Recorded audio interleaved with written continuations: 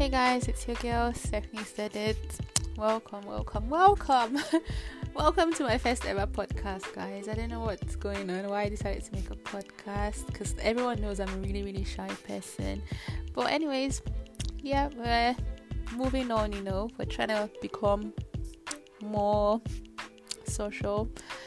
Yeah, so the title of my podcast is Adulting 101.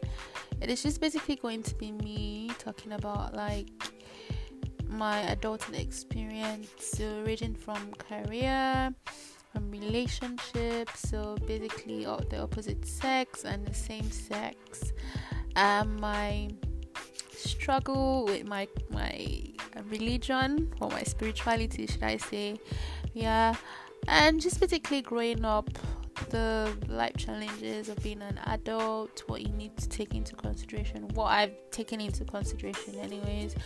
Everyone who knows, well, not everyone, because I'm a very quiet person and I don't really like putting my stuff out there, but everyone who knows me would know that I moved to Canada, and it's been a different challenge for me.